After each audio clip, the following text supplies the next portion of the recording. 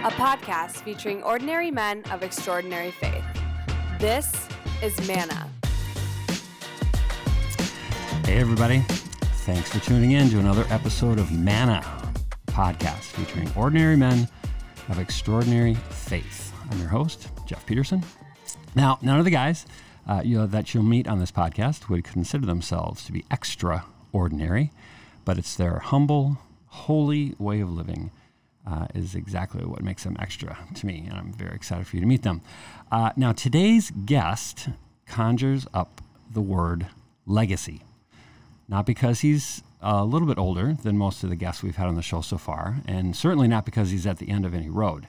He's got plenty of road ahead of him, but it's the legacy of today's guest that I am most honored by and most happy to share with you today. Some of you might be familiar with the old Isaac Newton quote that humbly states, "If I've seen further, it's by standing on the shoulders of giants." Well, today's guest is one of those giants. He's a giant of family and of faith, of which I can personally attest through the friendship of his son, who I don't see nearly enough of these days, but whose character is literally second to none.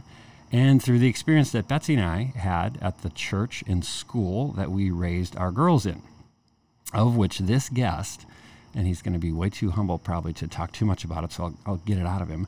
This guest was instrumental in building faith formation, social justice, and community outreach programs that defined the church culture of our family and literally thousands of others who have been beneficiaries of it. So unwittingly to him, it's been his vision, dedication, and just plain life of service in that church community that helped raise our kids and forged our own faith, which I can't imagine there being a better legacy than that, getting other people into heaven. So welcome today's Manna Man, Mr. Ed Sweeney. Hello, Mr. Sweeney. Yeah, hi, Jeff. Thanks for that intro. I can't wait to hear what I have to say. Well, it really is just such an honor to have you on the show. And for those that are listening, as you hear at the close of every show, we encourage folks to be letting us know who might be great people to feature on Manna. And I will say that we came to I've known Mr. Sweeney for years now. Our families know each other, as I mentioned. His son and wife and our family are friends, but it was actually a nomination. It's not like it's some election here, but it was actually a suggestion of your daughter that said, "Hey, you should interview my dad." And I was just so honored. First of all, honored that anybody other than a family member was listening to me. That was great, but it's just so great. So thank you so much for taking the time. Great to be here.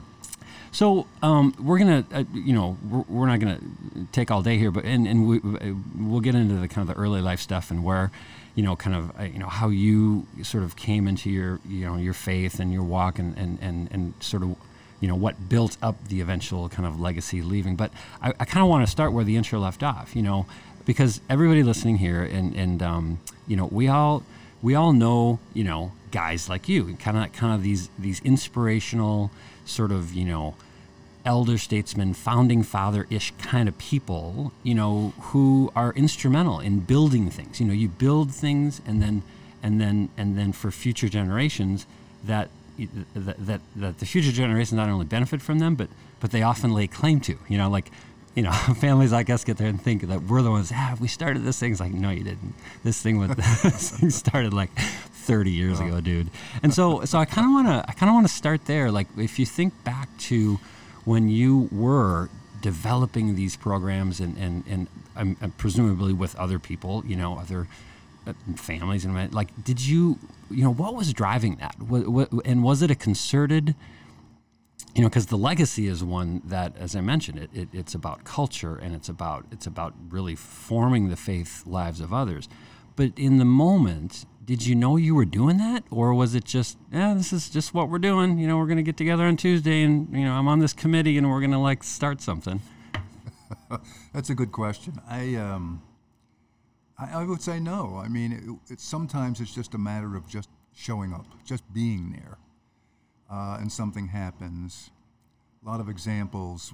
One, A real turning point in my life was when we made a Curcio weekend. It was, for me and my wife Wanda, very life-changing, life-altering, and became part of a group that would meet weekly to discuss and analyze and review our spiritual life. And these are all terrific men. One of them was a deacon, Joe Worsham, and he was getting involved with Sister Jean's cookie cart. And as a group, I think we said, hey, let's have a little fundraiser for her. And at the same time, our pastor, Father Arnold Weber, said, you know, guys, we really need some kind of a social community event in the coldness of winter. And so I said, perfect. The big event in the middle of winter, of course, is St. Patrick's Day. And so our group said, let's do a St. Patrick's Day party. And I think that first year we raised $3,000 for Sister Jean's, her cookie cart, which was at that time very big. Right. But then other people took it over in subsequent years. I think for 25 plus years, that St. Patrick's Day party went on and raised a lot of money for Ascension School and our own school at Holy Name. That was not a plan. It was a happening. It was kind of like God said, okay, well, here's the idea. You guys go do it. Okay, that sounds like fun. and then it's kind of like your podcast and the ripple effect. It'll just, with time, just spreads out. Yeah. And that was a good example. There were other things too that you just show up and things are there. Yeah. And you just do it. So. And did it become, I can imagine just with so many of those things that you were involved in at the inception, did it just sort of like become a part of how you and your family that kind of defined your church kind of community and experience? Yeah, I think so. We had other instances. Well, I'll tell you, as a result of going to that Curcio weekend, my wife and I really got involved with scripture study. And we still are. And up to that point, even though I had Catholic education, I was never really exposed much to scripture study. Picked it up and started to learn a lot about a lot. Mm-hmm. It was eye-opening for me. And it kept coming back to love your fellow man. Love was a big thing. And then someone pointed out this Matthew 25, the Last Judgment.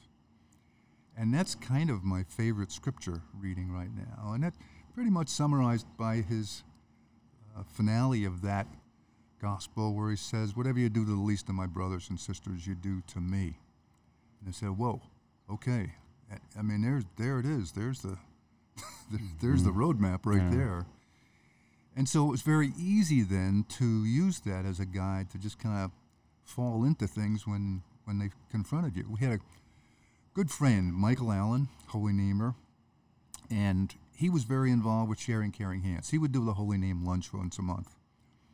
And Michael passed away down in Florida one year. We had signed on to help him, and but then he passed away, and his wife said, would you do it? And I said, sure, we'll do it. And we went to Father Steve and said, if you want to continue, we'd be happy to do it. And he said, yeah, absolutely. And so we did that for 8 or 10 years.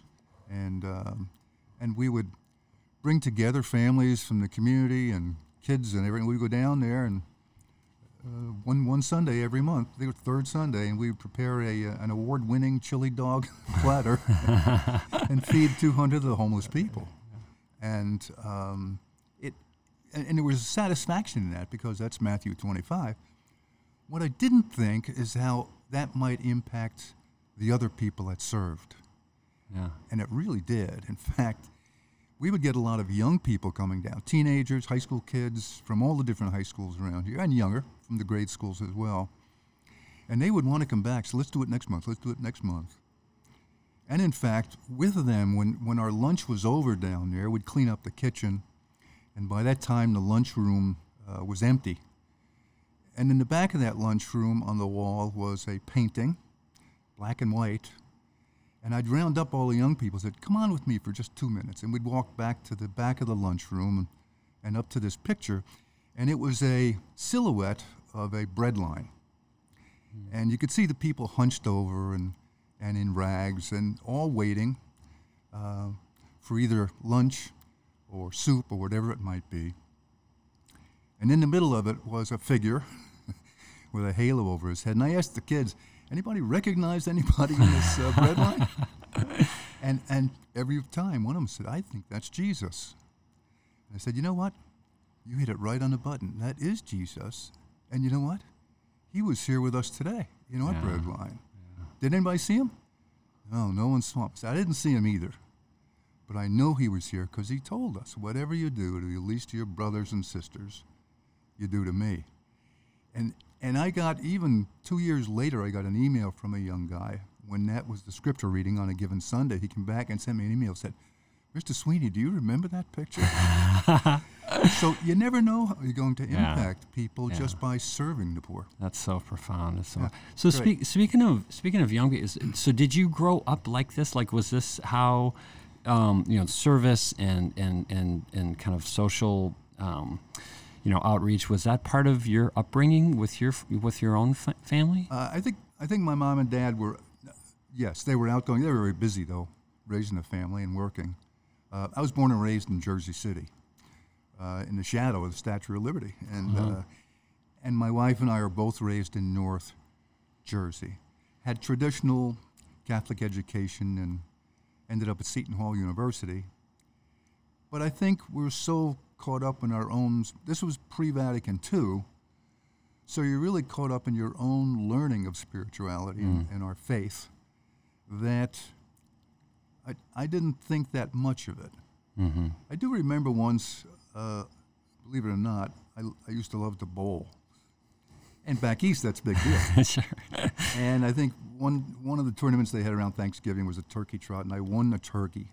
I brought it home. My mom said, what are we going to do with this? Because we had a turkey ready.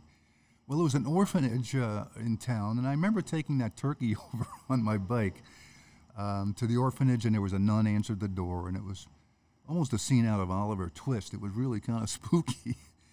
But I remember it well because I think that was the first time I ever gave something to somebody who really needed it a lot more than I did. Other than that, I would say no. I think is when we got involved with Holy Name and Joe Worsham's outreach and reading scripture that it became more obvious, I think. Mm-hmm.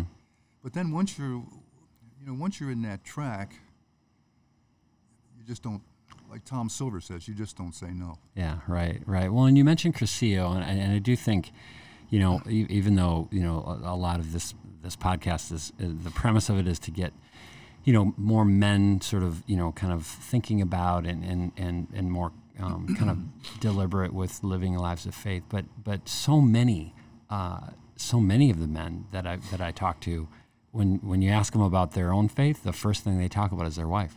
And how that marriage, that vocation of marriage is really, if it wasn't the defining or the sort of the provocation of their faith life, it definitely is something that is cited. And so, did you feel that too? Like when you got married and then of course sort of having kids, did it just accelerate for you? Oh yeah, well Wanda's been a huge influence. I mean, we'll be married in 3 weeks. We'll be married 59 years. Wow, that's awesome. We got married in the 4th grade. And she's been a huge influence, and she has a strong Marian devotion. Mm-hmm. And really had started the Marian prayer group at Holy Name, and they'd say a rosary every month. And so she has been very loyal and strong about that, and has brought me into that. And it's a very beautiful thing. It's just a wonderful life mate. Yeah. To really enjoy life, but also, understand that it's all a gift from God in the first place. That's right. So that has been one of the great blessings. She's been one of the great blessings of my life. Yeah. What about as you over the years now, both at Holy Name and now your new parish community, have you? And you've raised kids. You've been active in the community. You've seen, the sort of I don't want to say evolution. That seems a little too deep. But just you've seen generations. You've seen generations of guys change and play different roles now in the church specifically.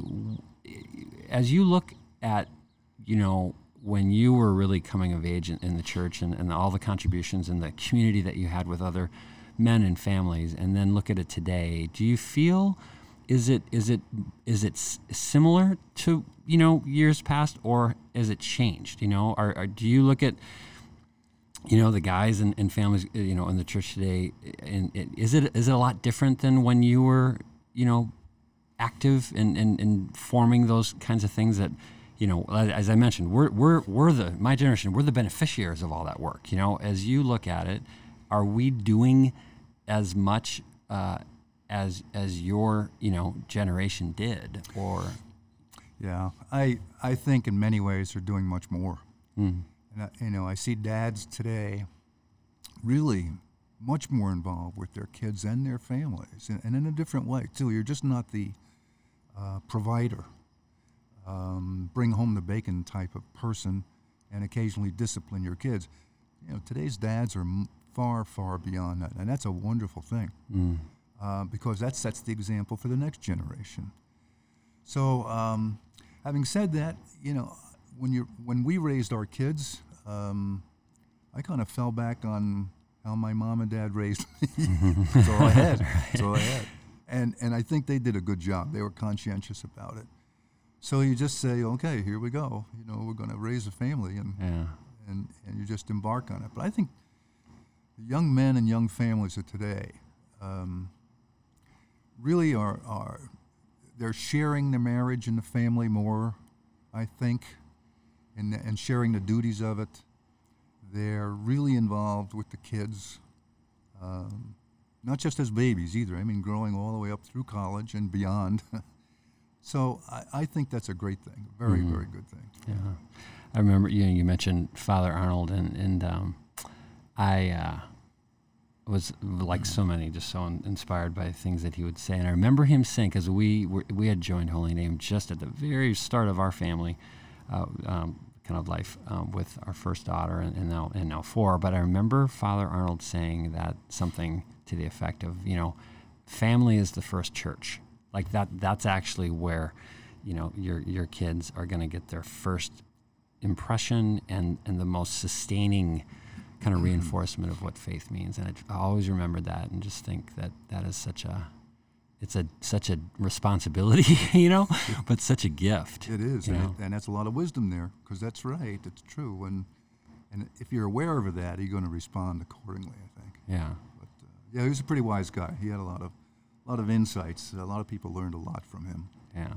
A quick Father Arnold story. You'll appreciate this. So I joined the Catholic faith through RCIA when Father Arnold was there, and so go through the weeks of education and orientation or whatever. And anyway, the week that we did reconciliation, so this is the first reconciliation. So we're all nervous about going to confession, and we did it without the the barrier kind of thing, whatever. So we're just looking at Father Arnold, and I'm talking about, how, feeling kind of selfish and with my time and wishing I could give more back to the church and blah, blah, blah, blah, blah. And he looked at me, and by this time, Betsy and I were two and a half kids in, I think, right now so I'm like 30 years old. And he looked at me, didn't know me from Adam. And he looked at me and said, he said, just cut yourself some slack, get done with school first. And then, and it's like, oh no, I'm out of school. He thought I was still in school. I'm like, no, I can't use that as an excuse, but thanks. What a great guy. Yeah, he was. All right. Well, hey, speaking of fun and laughter, we are now to the fun segment of the show. And so for those that have listened, we ask every guest the same 3 questions. And so they've had a chance to kind of know what they are and prepare some answers if they choose, and if not, they can kind of take it on the fly. So we're gonna jump into the fun segment. So fun segment question number 1 is if Jesus knocked on your door tomorrow and just wanted to hang out for the day, Nothing big, just wanted to spend some time with you. What would you do with Jesus? Yeah, great question. And really thought about this at length. I mean, the reality of it. What happened if he really did show up at the front door and you answer it and you find out who it is? Certainly the first thing is just, come on in. and what are you doing here? Yeah. But what would I do with him? I think there's a lot of things you could do. I think I would take him on Lake Minnetonka boating because he seemed to like lakes and boating, and just to show him what this kind of a lake. I mean, Minnetonka is probably almost as big as the Sea of Galilee, so he'd be probably pretty comfortable with that. For sure, I would take him down to the city. I want him to see the homeless. All the tents in every park downtown right now is homeless tents. I want him to go into Sharing Caring Hands with me and serve lunch to 200 really people that's their only meal of the day. I'd like him to go with me on a bed delivery for my very own bed to a homeless family's new home where kids sleep on the floor and now they have a bed, and just talk to those kids. I think, and then ask him, how can we do better? But then I think we'd come home and have a nice dinner and a good wine. Of course, his wine is the best wine. No competition there. Right. Because I just have a lot of curious questions to ask to him. The first one is, tell me what heaven's like. I really want to know. I heard Bishop Shannon asked that once in a casual get-together. He said, I'm dying of curiosity to see what heaven is like. Well, why not ask Jesus? I mean, it's his home. Sure. Don't know what his response would be. I'd like to have some curious questions like, what was he like when he was a teenager? I mean, who were his teenage friends? Did he play sports at all? Yeah. Did he get in trouble? Who was his favorite teacher? What was his stepfather, Joseph, like? Yeah. We don't know much about Joseph, but this was the man who taught him the scriptures, the Old Testament. And who was his best friend? Was it Lazarus? Was it Mary Magdalene? Peter? Probably not. John, favorite apostle? Was it his mom? I don't know. Who was his best friend and why?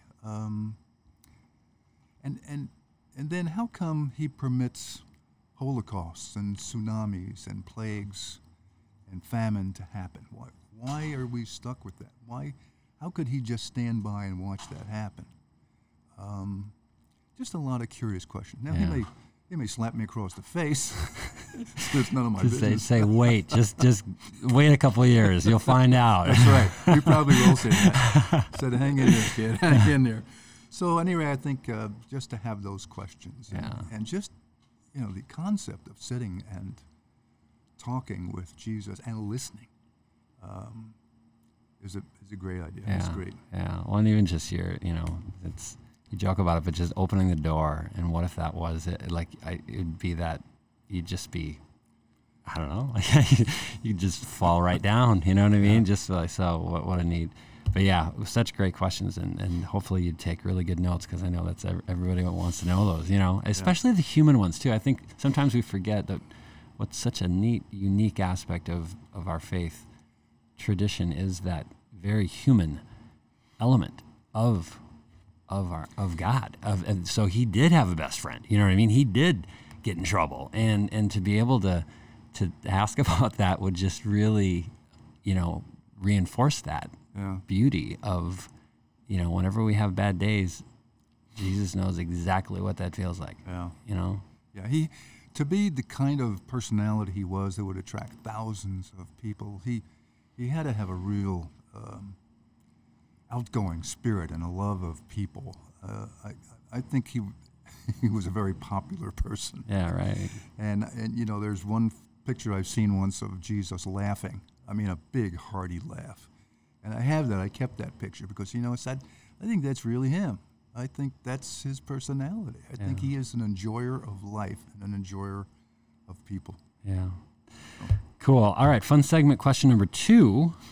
If you could go to church with any other guy, living or dead, and you don't even need to have known him. It can be a famous person or just somebody. But any other man, living or dead, who would you go to church with? Yeah, I did think about that question and why church, but then I digested it a little bit more. I thought about people like Paul, Mary Magdalene, and totally ignore the question of the man. I'd love to sit with her. Or any other great saints like St. Augustine and St. Thomas. But I decided I would like to go to Mass with my father. He was a hard-working guy, 8th grade education, and put all of his kids through school and had us all going to church every Sunday. But even though I loved him and hugged him before he passed away, I've said many times, I'd love to have him back for one day. Yeah. I have questions for him that go beyond the questions I had for Jesus. I mean, I knew him, but I really didn't know him as much as I would like to know him today. Yeah. So I would go to Mass with him. I know he had a great devotion to St. Joseph. He had a little tiny wooden statue of St. Joseph on his clothes dresser. And he would say a prayer to St. Joseph every day. So I know he had that devotion to St. Joseph, the work, and I never asked him about it. Yeah. How old were you when he passed? Let me see. I was in my 30s. Okay. Isn't that funny, though? Because I think no matter how old you are, when you lose a parent, there's still meat on the bone. You know what I mean? There's still stuff that you're like, I didn't get to that, or I wish I would have done that. And Yeah, it's true. It's and so to anybody out there, if your parents are still living, just schedule one afternoon with them at the kitchen table with coffee or tea or something, and just question them about their youth, about their faith, about their growing up, their best friends. What do they believe in? I mean, there's so many things that we just run through life so quickly we forget to ask our own parents. Yeah. So, yeah. Anyway, that's who I would go to great. Mass with. That's That would be great. It'd be an honor to do that. All right. Well, last question, and this is one. This is the answer to this question could take more time than we've got tape in the machine, because you've shared some examples already, but and this is kind of a ringer of a person to ask this of, but if you could give, and so this will be the challenge, is to whittle it down into one. If you could give one piece of advice to a young man, just about, and younger, like young, whatever, teenager, of establishing and getting comfortable with their faith, and just one little thing that could maybe set them off on a life that will eventually, kind of flower as yours has, what would that piece of advice be? Boy, it's tough to answer within 5 minutes. I think it's best if we all understand that we're put on this earth to serve. If you're going to succeed, serve. You can serve people at work, whether it's customers or fellow employees. You can serve people in the church community. You can serve people in your family. But we're here to serve, not to take. And the other thing is that we have to keep in mind that everything we've had, everything we've done, comes from God. Mm-hmm. We didn't control it. We think we do sometimes, but we really didn't. It's all a gift. And be thankful to God for all those gifts. Greek word for thanks is Eucharist. Yeah. So I think if you just serve and be thankful, I think that's a good start in any religion. It is. Matthew 25 right there. Yep. Folks, this is what legacy sounds like. Mr. Ed Sweeney, thank you so much for being here. Good. Thanks, Jeff. Thank you for listening to Manna. If you have any questions or recommendations for future guests, send them to mannapodcast@gmail.com.